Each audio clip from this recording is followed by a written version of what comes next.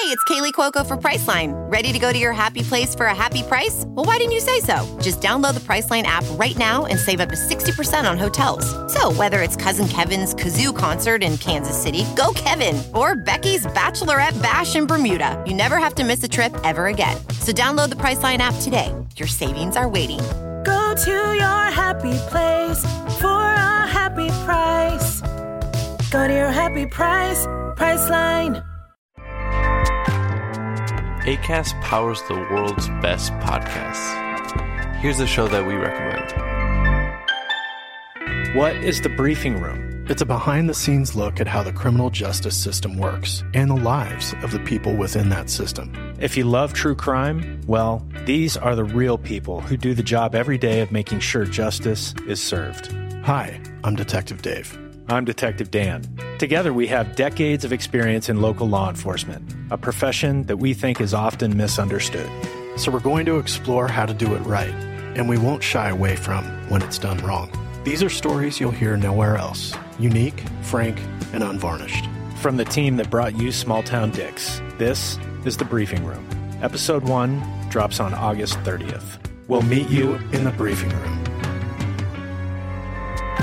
Acast helps creators launch, grow, and monetize their podcasts everywhere. Acast.com.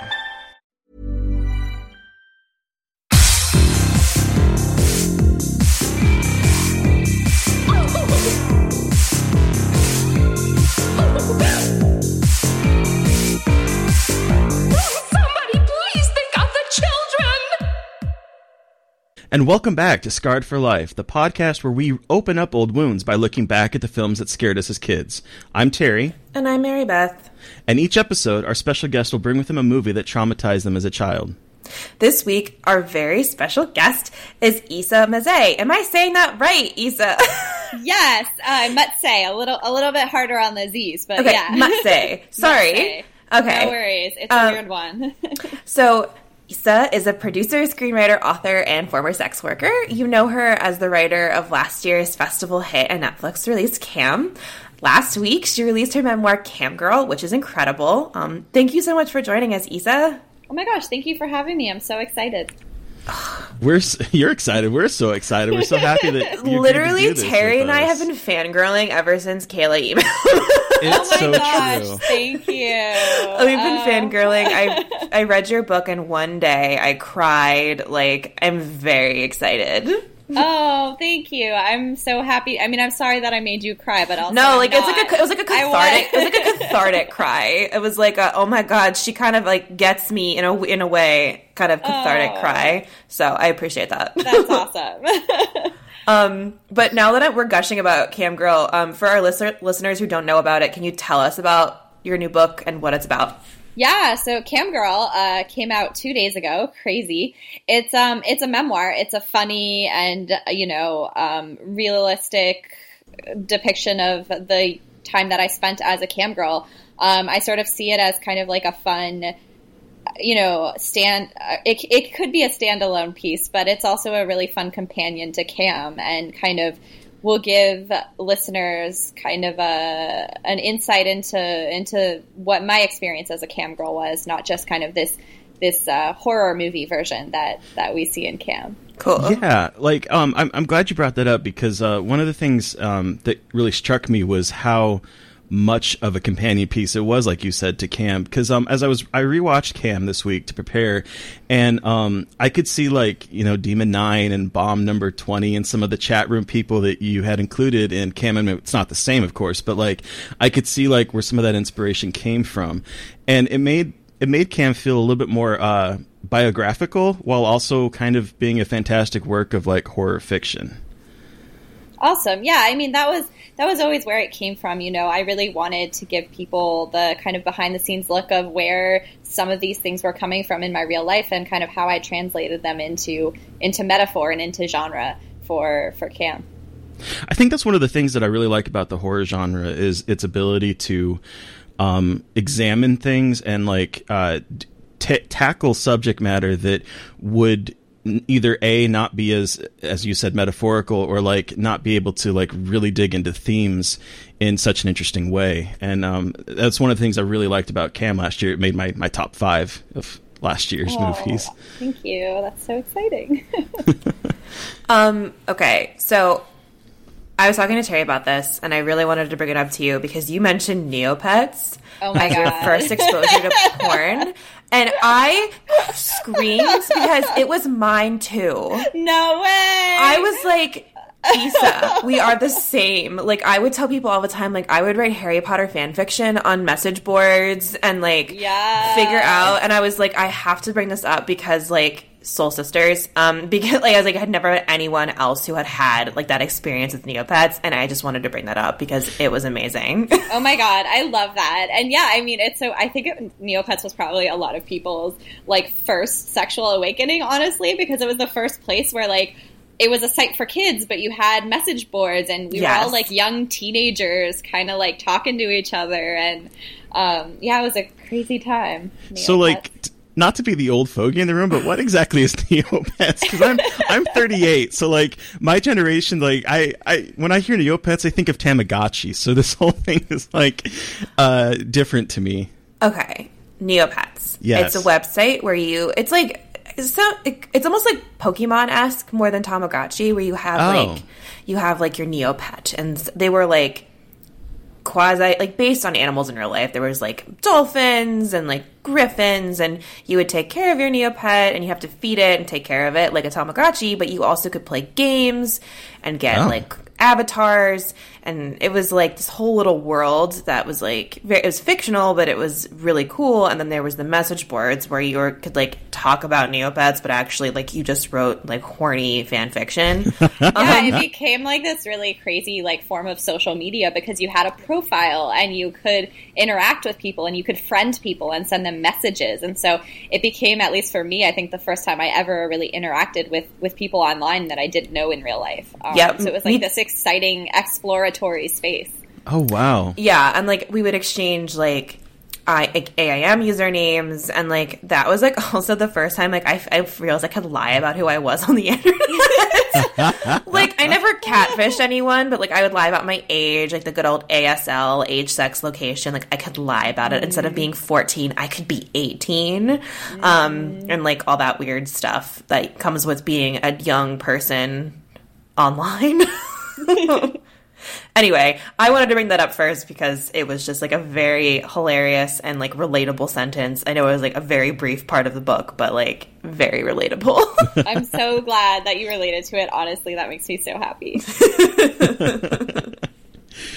So going back to Cam Girl a bit, what would you say is the most important thing you learned through your experiences? Like as a Cam Girl. Like as Cam. Yeah, I mean, I think the most important thing I learned was that it's okay to have boundaries and it's okay to be explicit about them. I think that's something like... I'm working on that in my life. It's hard. It's really hard.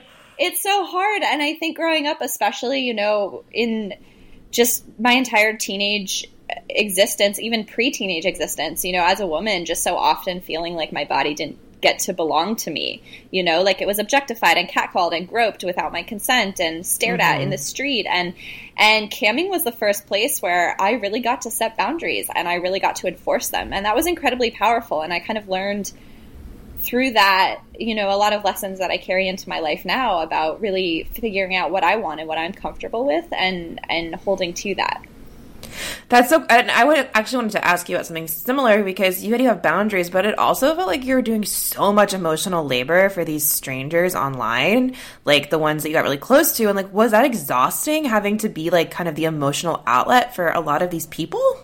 I mean, I think it was exhausting, but I also saw it like that was my job, you know? Okay. So yeah. I think it was a lot of it was balancing, you know, in terms of things that I learned. I also just learned how to run a business, and a part of that business was taking care of my clients, and a part of that business was branding myself and social media promotion and marketing and graphic design and learning how to light photos and shoot video, and all of that kind of wrapped up into this kind of massive undertaking that was, you know, one of the hardest jobs I've ever done. That's so badass. Like, That I'm really like is. one woman show. It's what I mean. Like, I just don't think people ever give sex workers enough credit for like how much work they're actually doing behind the scenes. And like, you are a small business owner. You are an entrepreneur. Like, it's ridiculous. Like, how much time you said you spent buying props and like setting up your room. And it's like you said, it's a full-time job, and it's insane. Yeah, and I mean, that's something I tried to bring into Cam too, was like, as much as I could, you know, the behind the scenes labor that goes into sex work, because, you know, it's so easy to look at a cam girl online and say, oh my God, she looks so pretty and it looks so effortless and it's just this flawless performance. And then, you know, you don't see just off screen like all the open packages and chaos of makeup and like sex toys and just everything that goes into that moment, so it looks so effortless. You know, I'm glad you talk about that, because I saw Cam at the Telluride Horror Show last year, and I know you were there because you got on the stage, and I wanted to stay for your Q&A, but we had like another movie at the high school down like the road, and we had to like rush out to it. But it was really interesting sitting in the movie theater. I wasn't sure what I was going to get myself into watching it, but I was actually so enwrapped in like all the stuff that the character Lola had to do prior to even like getting on there, and all the research she was doing, and then you tackle that again in your book, like all of the like methodical stuff you have to do just to prepare for being online. And I thought that was really interesting. Thank you. Yeah, I mean, that was so important for me to bring into, again, both the book and also Cam the film, because I think that's something that really, really goes overlooked in most portrayals of sex workers that I've seen. Yeah. So we're like talking a lot about like the work that goes behind sex work, and like curating this personality that's you but not you. So like, what have you learned about your own identity and just like the concept of what is identity through being online as a sex worker? Like, it just seems like such a crazy thing to kind of navigate. Absolutely. I mean, I think the most important lesson that I took away from all of that is that who we are online is absolutely not who we are in the real world. Yeah. And I think it's really easy to forget that. And I still do that myself when I see someone with like the perfect Instagram and the perfect story. And I'm like, oh my God, why are you so happy? I hate everything. And then I remember that, you know, for a long time, I was the always happy cam girl.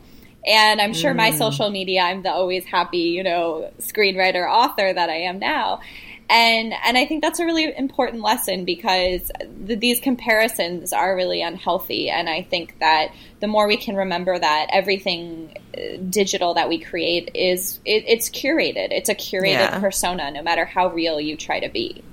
It's I completely agree, because I try to, my online persona on like Twitter and stuff is a lot more outgoing and gregarious than I am in person. I'm very socially awkward, and so like I'm thinking about all of these like people who are like, you should come to this festival and we can hang out and stuff, and it just fills me with dread, because I'm not I'm not as like put together as I try to convey myself on Twitter, you know. So I think I that part really like struck with me, both with Cam and Cam Girl. Totally. And I think there's a moment actually in the book where I meet someone that's like that too, where like they were so gregarious and bold and almost crass in my cam room, and then I met them in real life and they were like super shy and quiet, and it was such an interesting moment, but it also showed me just how, as much as we like to hate on the internet, just how powerful and beautiful the internet can be. Yeah. Because it is a space where we can express parts of ourselves that maybe we are too anxious or just don't feel comfortable expressing in other ways. Well, and before I was out in real life, I was out online, because like it felt removed. It felt, you know, that the people that was there, that I knew that if they didn't accept me for who I was, that I could just, you know, block them or move away from them and like not engage with them. And like in the real world, it was a little bit, I'm living in the center of the country. I'm in Nebraska, so it's a little bit, it was a little bit scarier to do that in real life. So being online allowed me to explore that kind of online sexuality and like the ability to be myself, which is really freeing. Totally. And I think, that's why, a lot of questions I get asked after Cam coming out is like, well, do you think the internet is bad? Should we not be creating these digital identities? And I'm like, absolutely not. Yeah. Like, the internet is this incredible place where we can build community. It's just important to recognize that it's also not the real world.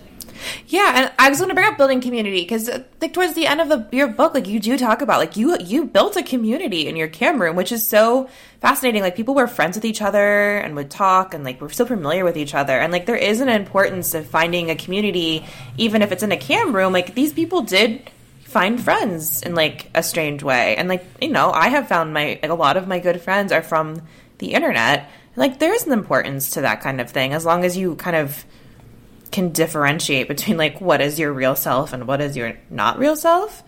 Yeah, totally. And I remember, like, days I would take sick days and my viewers would kind of, like, miss each other, which was wonderful. And I would sign on a couple days later, I'd be like, sorry guys, I was so sick. And they'd be like, yeah, whatever, glad you're better. But, like, holy shit, dude, what's up? How was your Thursday? Like, I haven't seen you in forever. So nice. It was really cool to have a space where I could bring people together who kind of had things in common. Yeah. That's really cool. It's like, I feel like people don't think about that. I guess it's like, there's, like, the whole side where, like, oh, it's all creepy, gross men. But I feel like you give them more nuance and, like, personality. Like, obviously there are some, like, very weird things happening, but you give them, like you knew them. There's more depth to them as people rather than just, like, a faceless avatar who, like, sits on campsites. Totally. And, I really wanted to bring that part to light too, because I think, just like the stigmatization of sex workers is really dangerous and untrue. So too is the stigma we place on people who consume sex work. We tend to write them off as one type of person, and that's absolutely not true. Yeah, I remember being in college, and it was when I was in college, it was like, I think I started college in 1999, 2000. So, like, it was the first time that I was away from home. I had a computer because this college I went to provided computers for everyone. And it was my first real computer and my first real experience of being online.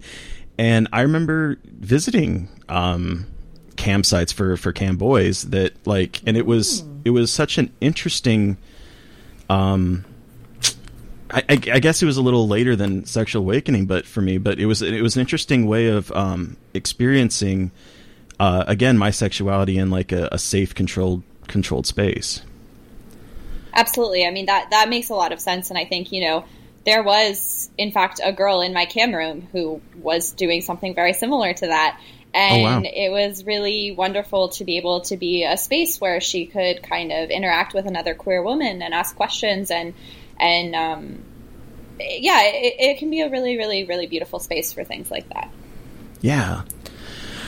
And so we talked a lot about, like, your experience as a sex worker, but I also wanted to talk about the beginning of the book where you talk about being, like, a teenager, and a lot of the way you talk about being a teenager really kind of hit me, because a lot of the way you talk about, especially how your relationship with men was, like, you put into words a lot of things that I have never been able to put into words about myself, which was, like, so amazing and cathartic for me, because, like, I thought I was the only one that felt like, and I knew I wasn't the only one, but, like, in my head I never, like, talked about how it felt, like, good to kind of manipulate boys, and, like, it made me feel better about myself. And, like, the way you kind of get to the core of, like, how young girls and the teenagers, like, deal with that was so amazing. And I'm sorry I'm rambling. It's just, like, hard for me to, like, put it into words, like, how important that is. Like, how important that was to me to, like, and you're so brutally honest. Like, you say things about yourself that, like, are kind of cruel, it feels like. But, like, I respect that you have that kind of power of, like, self-reflection. Because self-awareness, for sure. Self-awareness. And, like, I'm getting emotional. I apologize. Because, like, I never wanted to think about myself like that. And it was so refreshing to see someone being like, I did a lot of fucked up shit as a kid, but, like, it's part of who I am, and, like, I need to talk about it. Totally. I think so much about it is about not only being honest to who you were and what the things that the ways that we used to act, but also this self-forgiveness and self-awareness of, like, it's okay.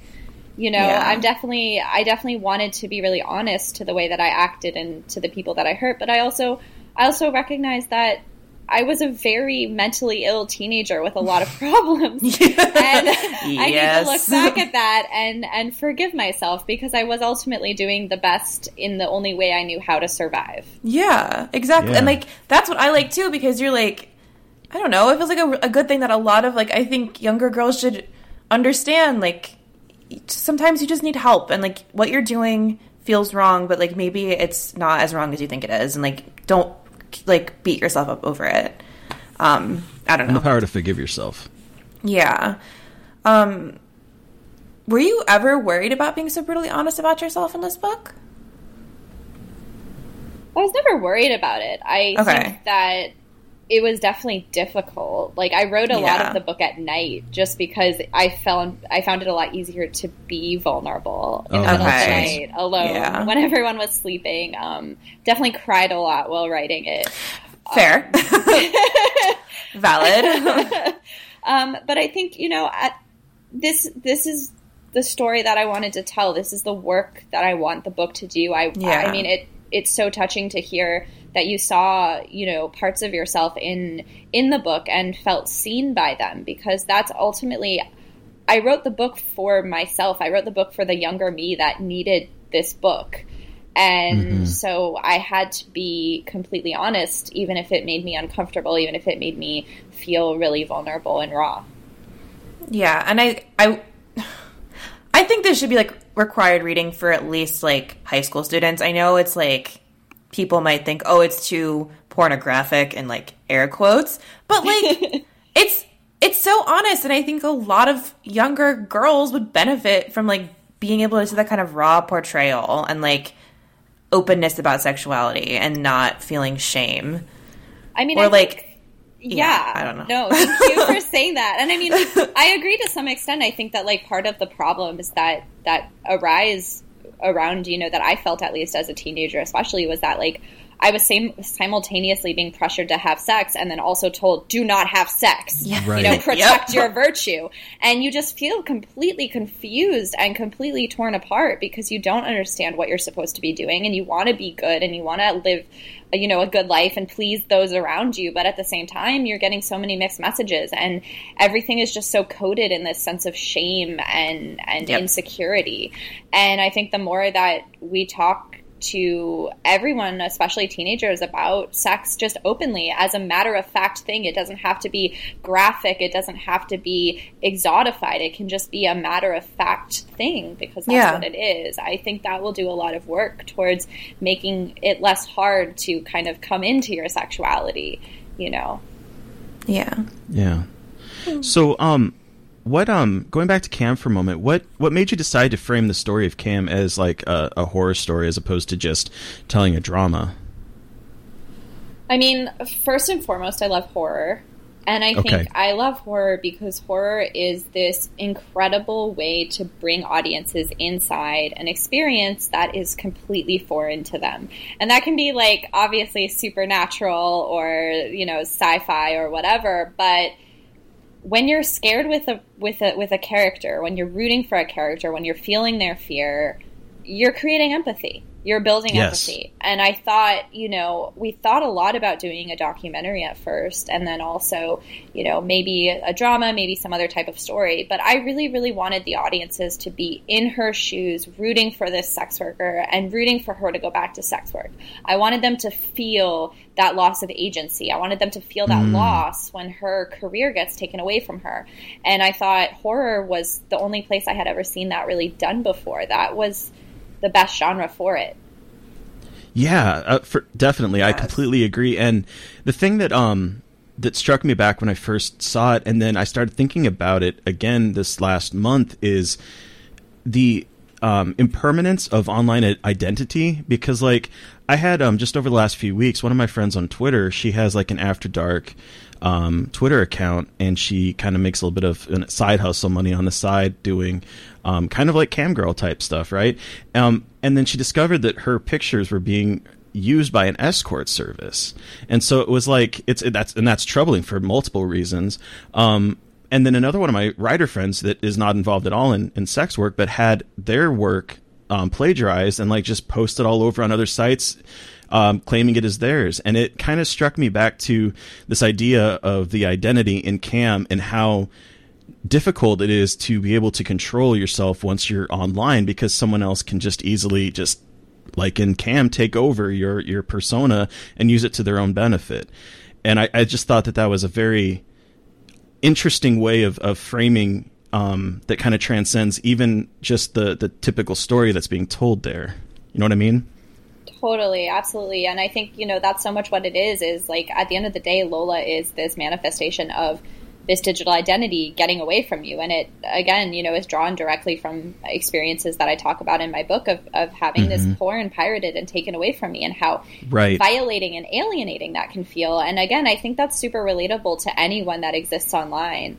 Even, we've all had like a tweet stolen or a photo stolen, or, someone's used our photos on Tinder, and it can feel not only violating, but also just extremely surreal to feel disconnected from your own image in that way.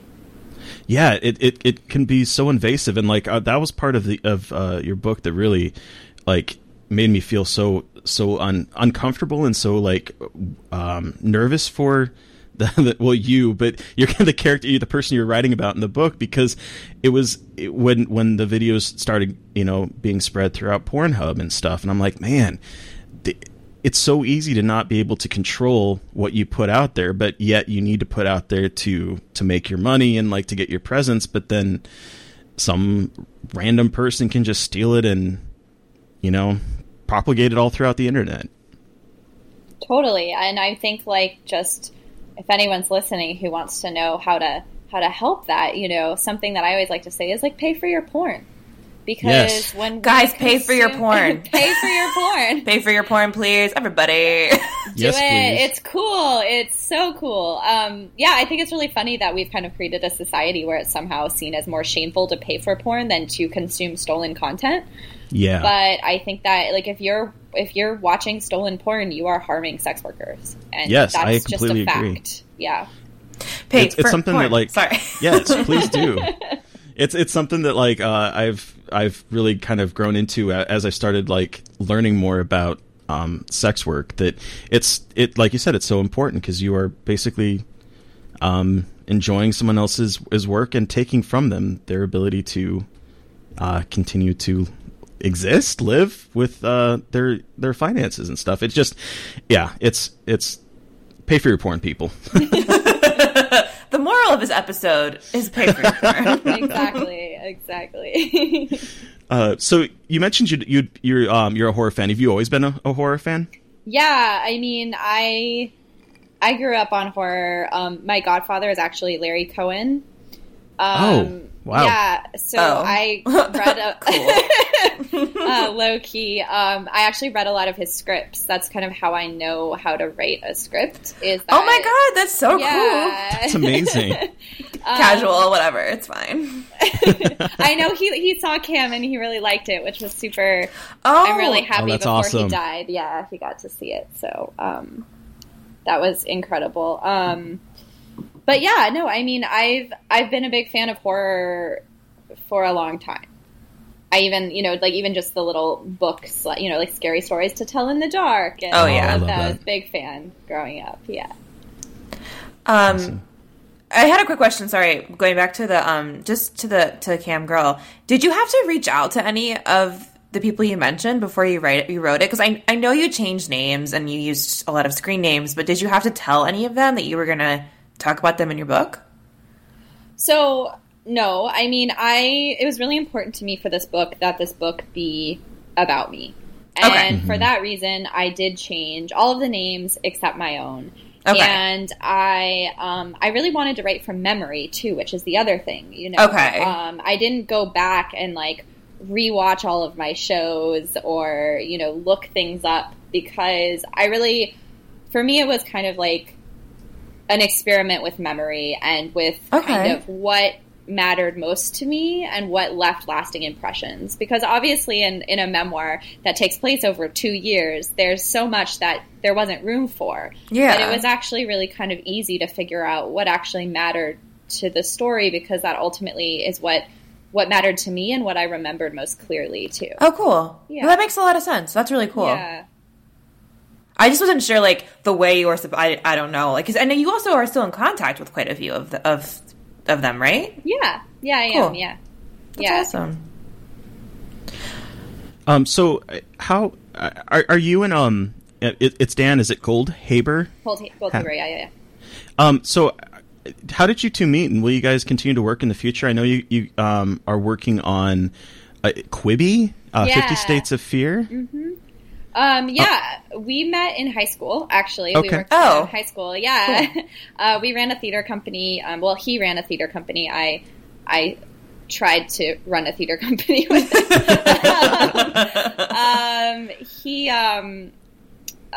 We worked together from a young age. You know, I would like PA his short films, hurting people awesome. off sidewalks. And we're still working together. We have a couple of features that we're working on right now, and then the 50 States of 50 States of Fright now. Oh, Fright. Yeah, my I think bad. they changed Sorry. the name. Okay. No, it's okay. They've changed it a couple times. So.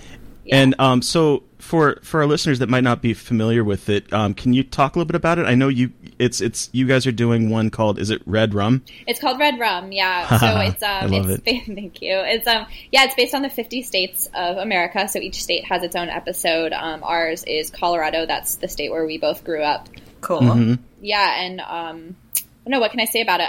It has Christina Ricci in it, which is crazy awesome. That's wild. And I don't think I'm allowed to tell you really anything else. But okay, fair. It's with Sam Raimi. It's Sam Raimi's the kind of EP on the show. So So are they are they short films? Is that how it?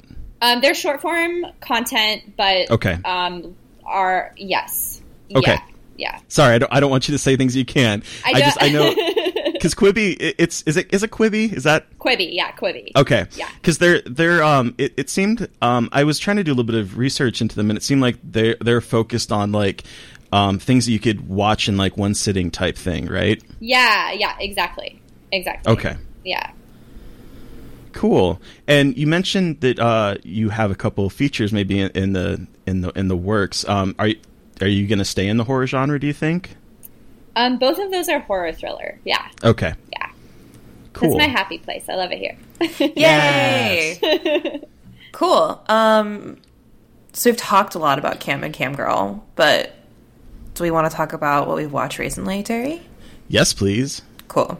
Terry? Okay. What have you been watching? Well, I've been a bad boy, and I haven't really watched a whole lot because I've been playing this game that's on the PlayStation called Death Stranding. Yes. And it is such... And do you play games at all, Issa? Sorry, I was drinking coffee and muting Oh, myself. I'm sorry. No, it's all right. I'm just like shoving my coffee down my throat.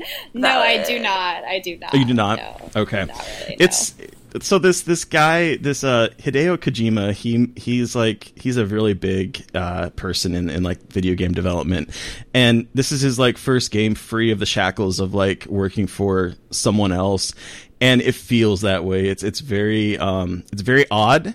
It's simultaneously boring and exciting and brilliant at the same time. I know you've been kind of like on the kind of fence about it, Mary Beth.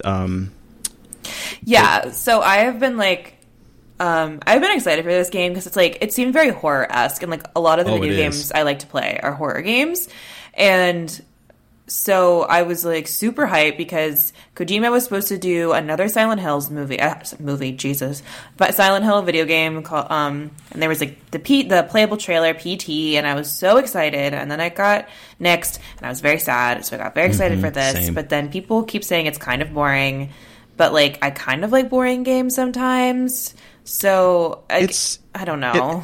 It's very methodical in the way that it's presented, and I think I think for some people it'll be like their favorite game of the year, and other people will be like, I don't understand what this is. But the thing that I love the most about it is that it's about kind of reconnecting America after this kind of apocalyptic event that decimated America. And so you're moving from the East Coast to the West Coast, and you're trying to connect the world again. And they do that by having this kind of online component where like stuff that other people do in their world will show up in yours. So like if they've built a bridge to help cross over this like uncrossable area, it will show up in your world and you can like it. And by liking it, it's sort of like, Facebook, you'll start to see more stuff from them in your world, and you've kind of like connecting people in a way. And that aspect of it is so fascinating to me. But yeah, that's pretty much what I've been doing, is sinking way too many hours into it. Cool. What about you, Mary Beth? What have you been watching? I've also been terrible about watching movies due to my new job and the exhaustion of trying to figure out how to be an adult with a full-time job and a social life. So I've been watching a lot of the new HBO show Watchmen. Issa, are you familiar with Watchmen? Do you like Watchmen? Vaguely. Have not Okay, watched, cool. yeah. So the show is like basically, it takes place, I think, 30 years after the graphic novel. And I have a Watchmen tattoo. I wrote my undergrad thesis on Watchmen. Like, I am obsessed with Watchmen. And so I was very hesitant about the show because a lot of the content they've made after the graphic novel is like trash. So I was very hesitant, but this show slaps. Like, I tweeted the other day, Watchmen rips, like in all caps with like 600 exclamation points. Sorry.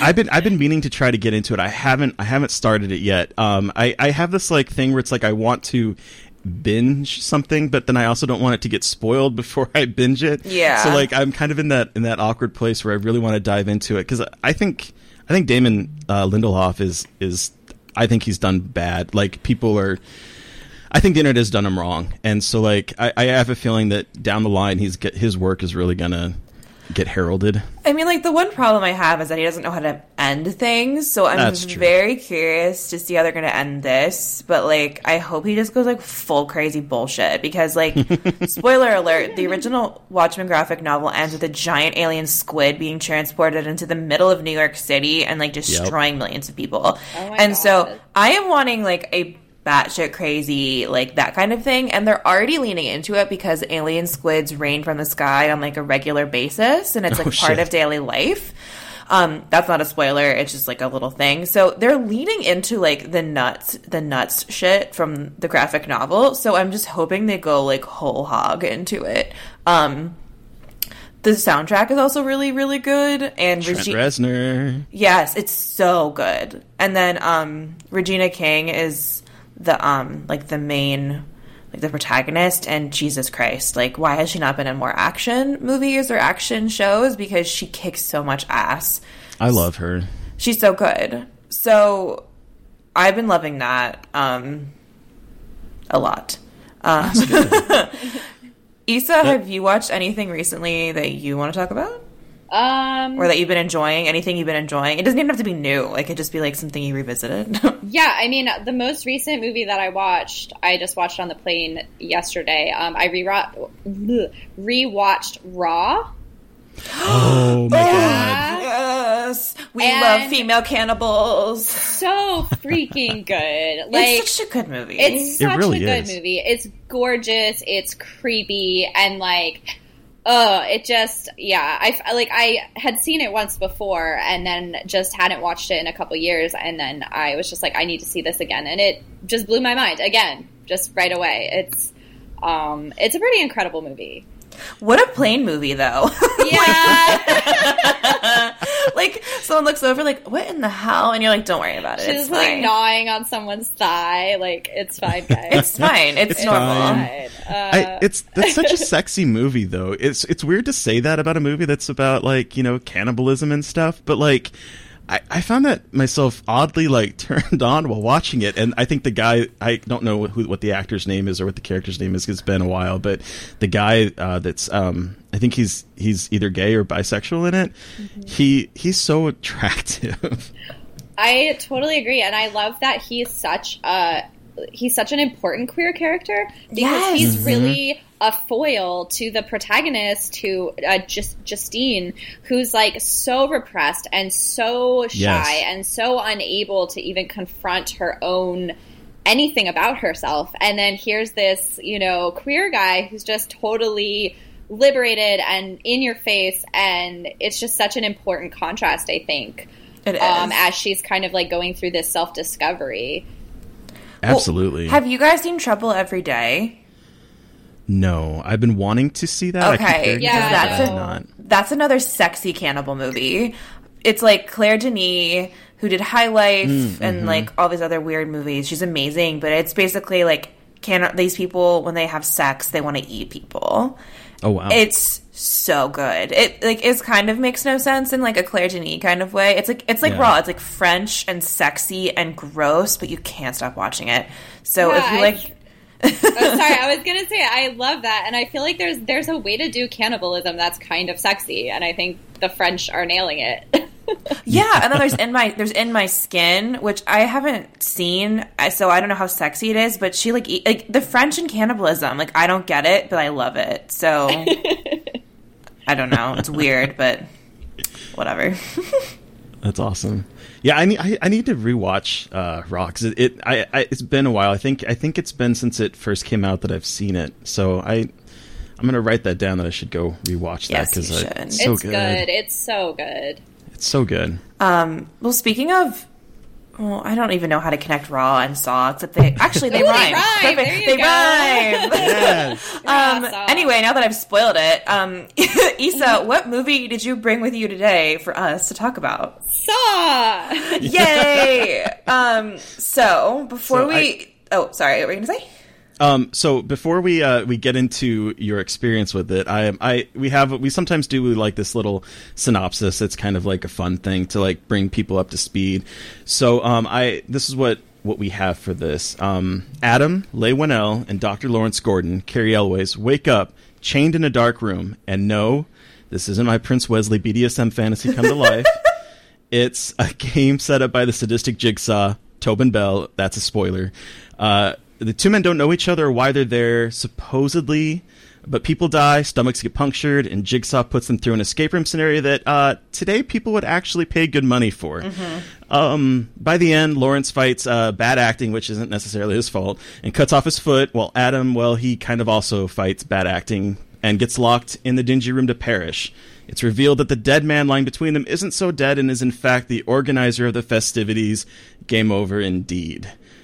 So, Issa, how old were you when you saw this, and why did it affect you so much? Yes. Okay, so I can't remember if I was 14 or 15, but I think I was like 9th or 10th grade, and it was kind of this movie that, I liked horror, but I liked kind of ghost stories and fairies and like, supernatural things. I had never really seen like a serial killer movie.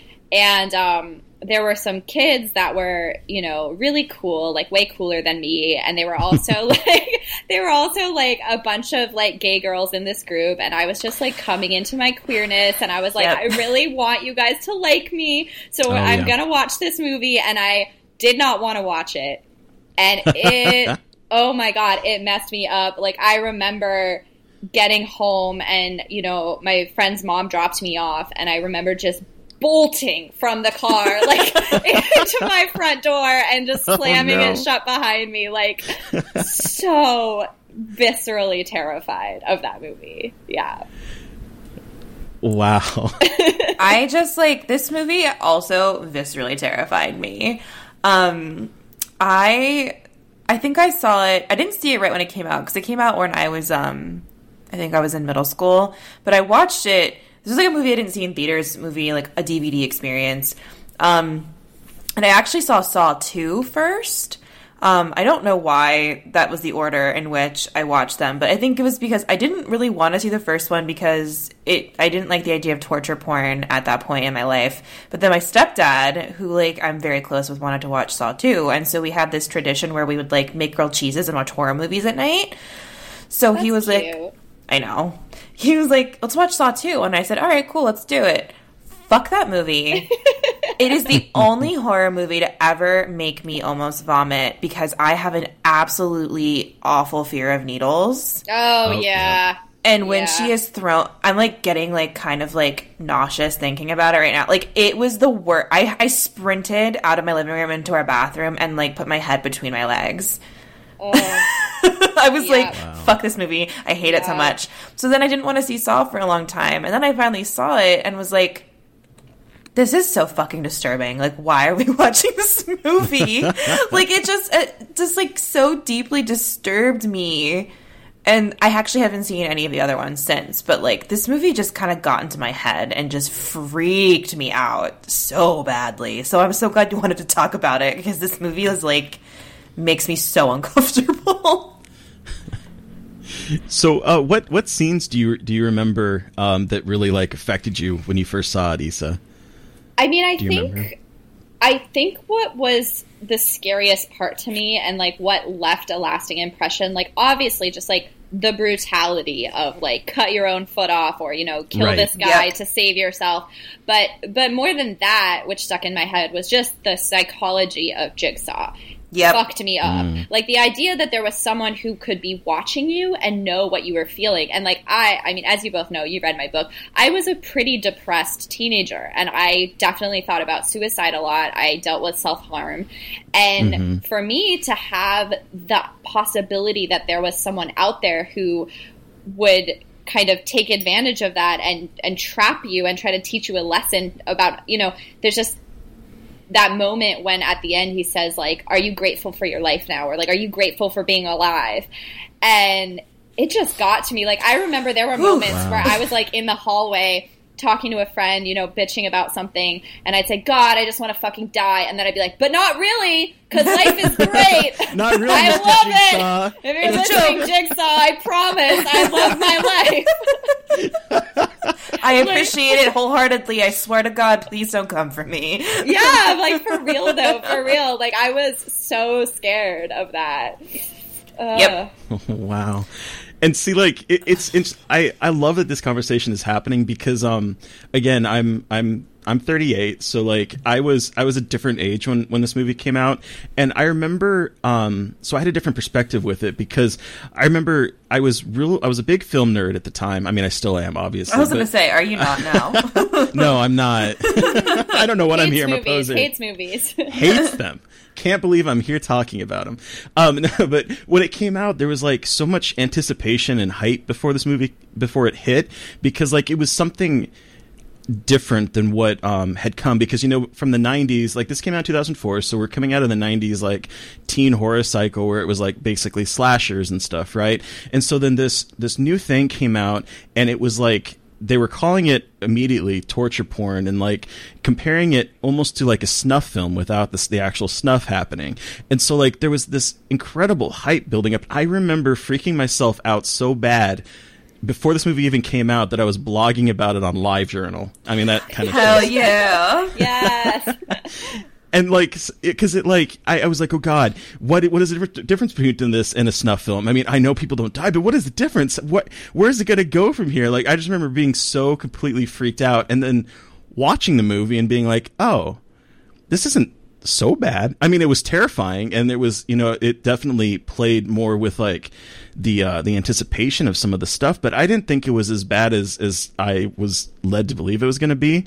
And so that kind of, like, it was such a weird, it was like my first experience with, like, the hype machine that gets built up among some movies that we see now, like with a lot of A24 movies, where they're like, scariest movie ever, and then people get disappointed in it because it's not. So it's interesting to me to see these different, like, interactions and reactions with it based on, you know, where we were in life at that time.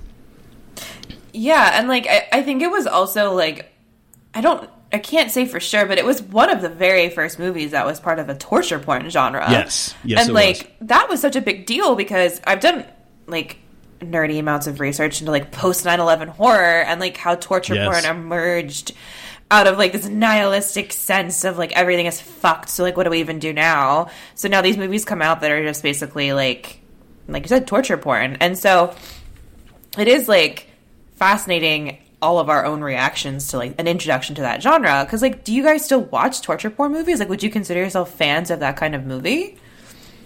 I mean, I'm definitely not. Okay. No. And to be fair, I never was. Like, yeah, fair. I mean, like, fair enough. I definitely watched all of the Saw movies with that same group of girls that I really wanted to like me. But it had nothing to do with the movies. And I don't... Yeah, just torture in general really, really gets to me. Issa, was it worth it, though? You know what? I did get to make out with them, one of them, a few times. So I would say yes. That's a win. Okay, yeah, cool. I would say yes. Yeah. There was at least a little bit of a reward at the end of that fucked up torture held tunnel. hands with one of the girls. We held hands for the entire second Saw movie. It was really cute. Aww. So, you know. Okay. That's amazing. Yay, Saw. Encouraging gay love? I don't know. I mean, they were the cool kids, and this was the cool movie. I guess I don't know. Yeah. The cool, the counterculture cool. You know. Yeah, exactly. Yeah. Oh yes, I know. The girls, you were like, I want to be like you, but I don't know how. Yeah. It's so fascinating though that like that decade was so permeated by this kind of horror with, you know, the Saw movies. I don't think the first Saw movie, I don't necessarily consider it torture porn too much. I think it's more of like it felt more like a thriller. I realize that now watching it the second. I mean, it's been probably a good decade since I've seen this movie. Yeah. But like I realized how much of like a twisty thriller it really is, and it's like this. It's always the second movie and the third and the fourth, and gosh, there's like 8 of them now. That like really started to amp up and focus more on that kind of the torture-y aspect of it. I feel like it's always. Oh, I'm sorry. No, go ahead. I'm saying it feels like it's always paired up with Hostel, because Hostel came out the next year, Yes. and that movie is a fucking nightmare. Yes. So it's just like I feel, and like you said, I feel like people don't. I definitely didn't remember like the kind of detective work aspects of that movie. I was like, oh yeah, this is just like cutting off feet. Yeah, I did remember. The one moment I did remember was when he gets up off the floor. Oh god, that was like that moment screaming, seared in my brain. Just like out loud, like, oh my god, I did not see that coming. No, I didn't either. And what I mean, you can see that James Wan is a talent to be reckoned with in this movie, because it was filmed in 18 days, and there's holy shit, it was 18 days. That's 18 impressive. days. Yeah. And part of the problem with like some of the acting, because like the acting towards the end with Cary Elwes after he like cuts his foot off, and like the drama leading up to it is a little rough on this viewing for me, but like it was all rehearsal footage. Like they didn't have time. They filmed all of Danny Glover's scenes in like 2 days. Like it just, everything was just pretty much, they had to rush. And when you think about how big the movie actually is, because it's not, in my mind, it was just the two of them in this room. And there was like a little bit of that police work, but a lot of the movie takes place outside of that room. Yeah. Yeah, it really does have a whole larger scope to it. And I think it's really well done, honestly. And the way the twists and the reveals kind of layer on top of each other, where you're never quite sure what's actually real, I think is pretty incredible, especially in the third act when it all just starts unraveling and you're just like, wait, what? Like, what have I been watching this whole time? What is happening? It's so much more than just two people stuck in a bathroom. And it plays with time a whole lot, because like I don't remember how, like, I was watching it and it had been like a decade, and I was like, oh, there's these two cops. Oh, wait, that's in the past. Oh, wait, how long ago was that? And just the way that it kind of plays with expectations in that, and then leads up to, like you said, the scene where he gets up off the ground, and what a perfect mix of like sound design, that score, that sound that like is now seared in my mind with Saw, the da-da-dun, da-da-dun, da-da-dun. And it was just, it's so creepy and well done. Can we also talk about how nasty that fucking bathroom is? Oh my god. I literally wrote down that I can smell that bathroom through the screen. Like I literally wrote that down in my notes. You can. It's so gross. I think like, so I have OCD, and like I sometimes like, I'm not necessarily like, a lot of my like OCD like compulsions don't necessarily manifest around like cleaning, but when I watch movies like that, like all like my like compulsive thoughts can think about is like germs and bacteria. Like, so dorky and, like, so, like, dumb, but all I can think about is, like, you have an open wound, you're going to get an infection. You're reaching into you that need to toilet. you need to get antibiotics. You're going to get infected, which is, like, so silly to think about that. Like, when I was watching Crawl, the alligator movie from the summer, all I could think about was, like, you are going to get a nasty staph infection. You are swimming around in flood water. It's, like, so weird, but, like, all I can think about Okay, is... I relate to that, though, because that's honestly what I think about, too. Thank you. All oh my the God. time. Yeah, no, like, for real. And it's so dumb because it's like, no, they're just going to die, like, for other reasons way sooner than this infection would set in. But my brain is just like, get some Purell! Get some Purell! Cover that up. Look for the red streaks. Is it hot to the touch? That's so funny. Real world logic is like, which is like, shouldn't be applied, but just anyway, that's poof. So the two scenes that like stuck out to me this time were, I think, incredibly effective with building tension. Was the two scenes where they have the flashbacks of them being kidnapped. Oh yes. Yeah. So like the first one with Dr. Gordon, he's like on the phone, and you see that kind of mirror above him showing the car with the door opening up, and this weird pig-faced person climbing out the back. I mean, did that get you guys at all? Yes. Yeah, I mean, yeah. It was, I mean, like, I don't know what else to say yet. Yep. Scary. And then what really worked, I thought, was Adams in the dark apartment, and all he had to illuminate is that camera and that sound that kind of like reminded me a bit of like the Texas Chainsaw Massacre, that like when he's taking photographs. That moment, so creepy, and so I just think so invasive. Like, there's something about getting the backstories where you understand like just how long these people have been watched by him, and just how intimately he knows everything about them. Every detail really got to me. And you saw it in that scene where he's in their house, and or like even with the daughter where she's like, "Oh, it's the man from the closet." Oh my God. And you're like, how long has he been in her closet for? Like, this is the most terrifying thing. Again, one of this movie like taps into all of these fears I have, because like I also get terrified that my Uber drivers are like recording where I'm living and going to murder me.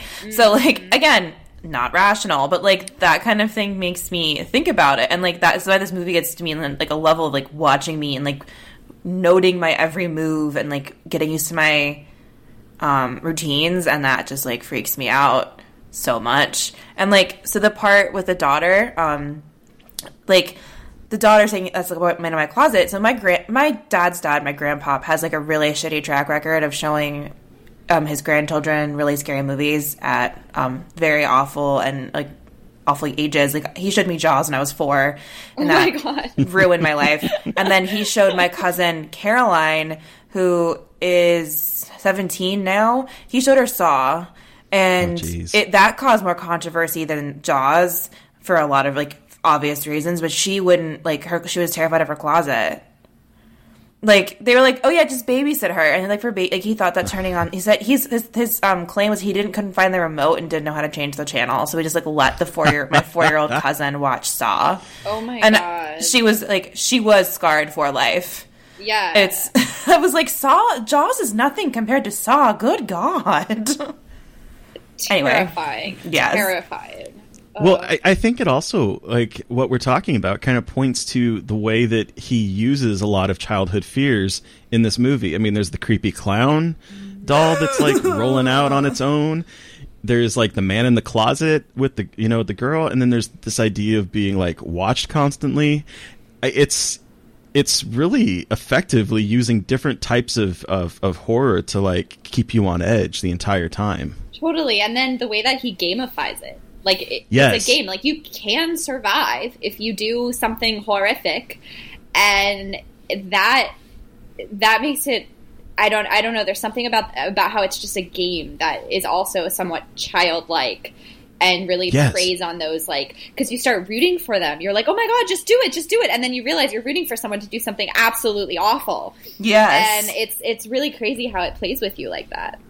And I think the scene that really exemplifies that is Amanda with the reverse bear trap on her head, and she has to like cut the guy open that's alive.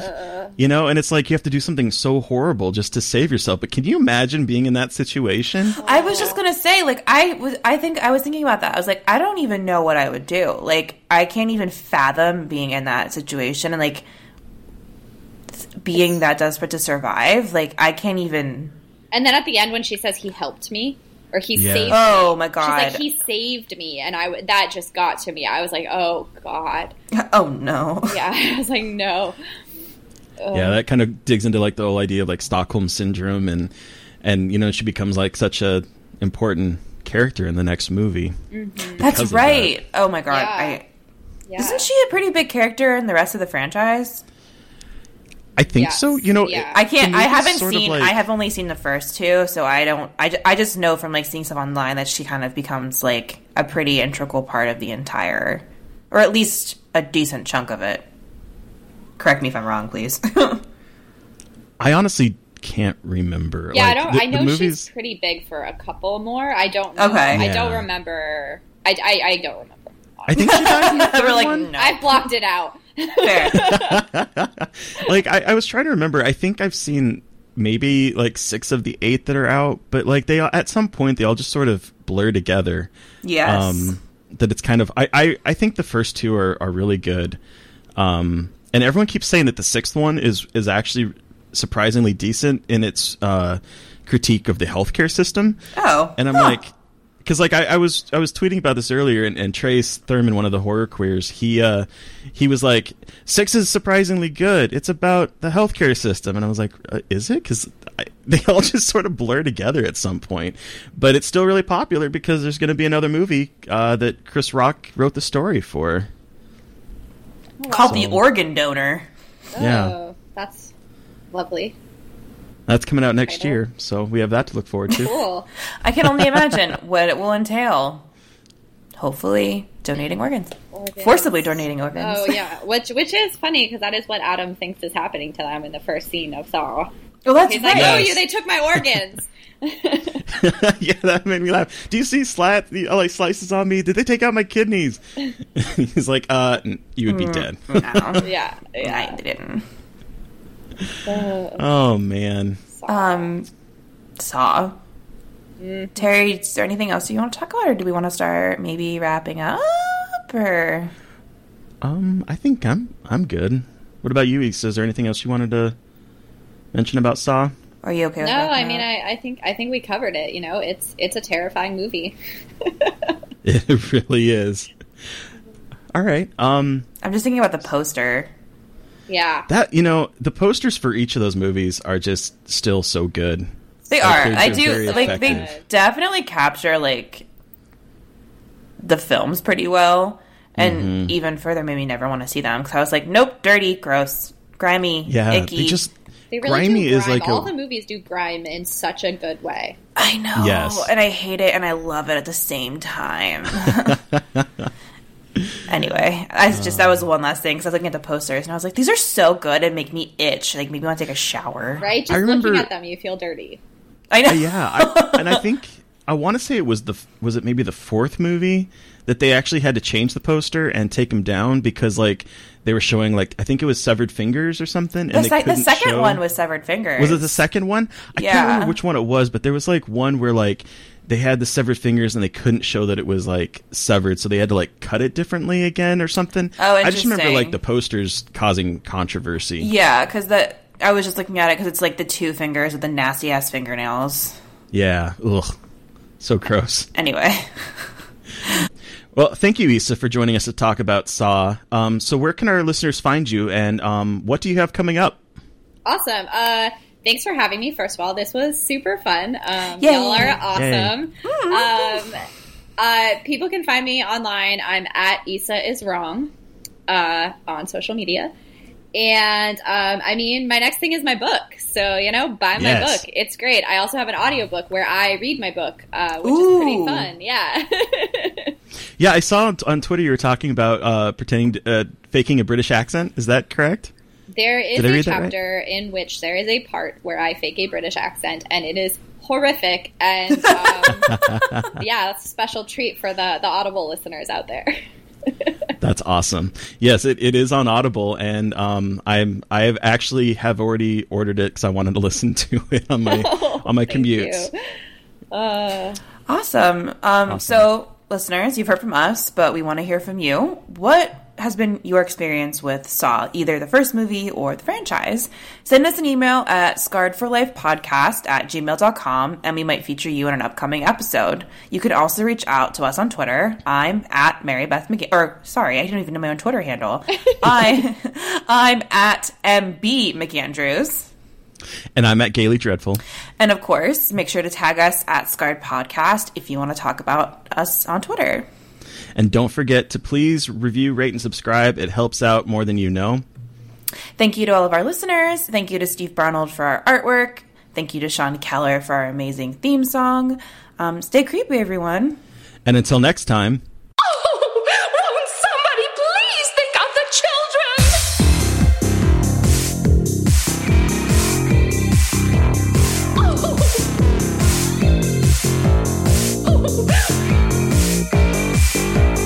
Somebody please think of the children.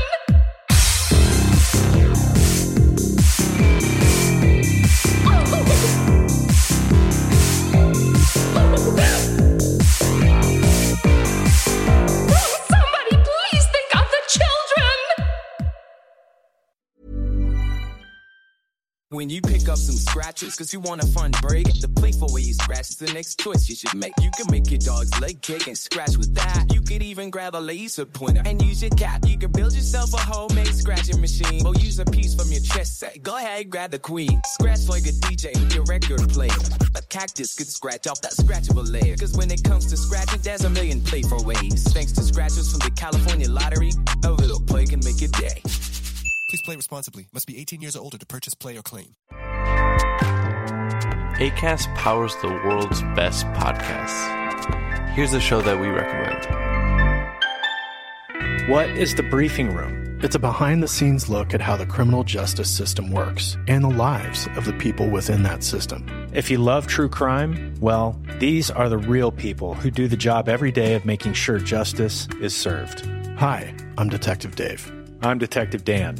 Together, we have decades of experience in local law enforcement, a profession that we think is often misunderstood. So we're going to explore how to do it right, and we won't shy away from when it's done wrong.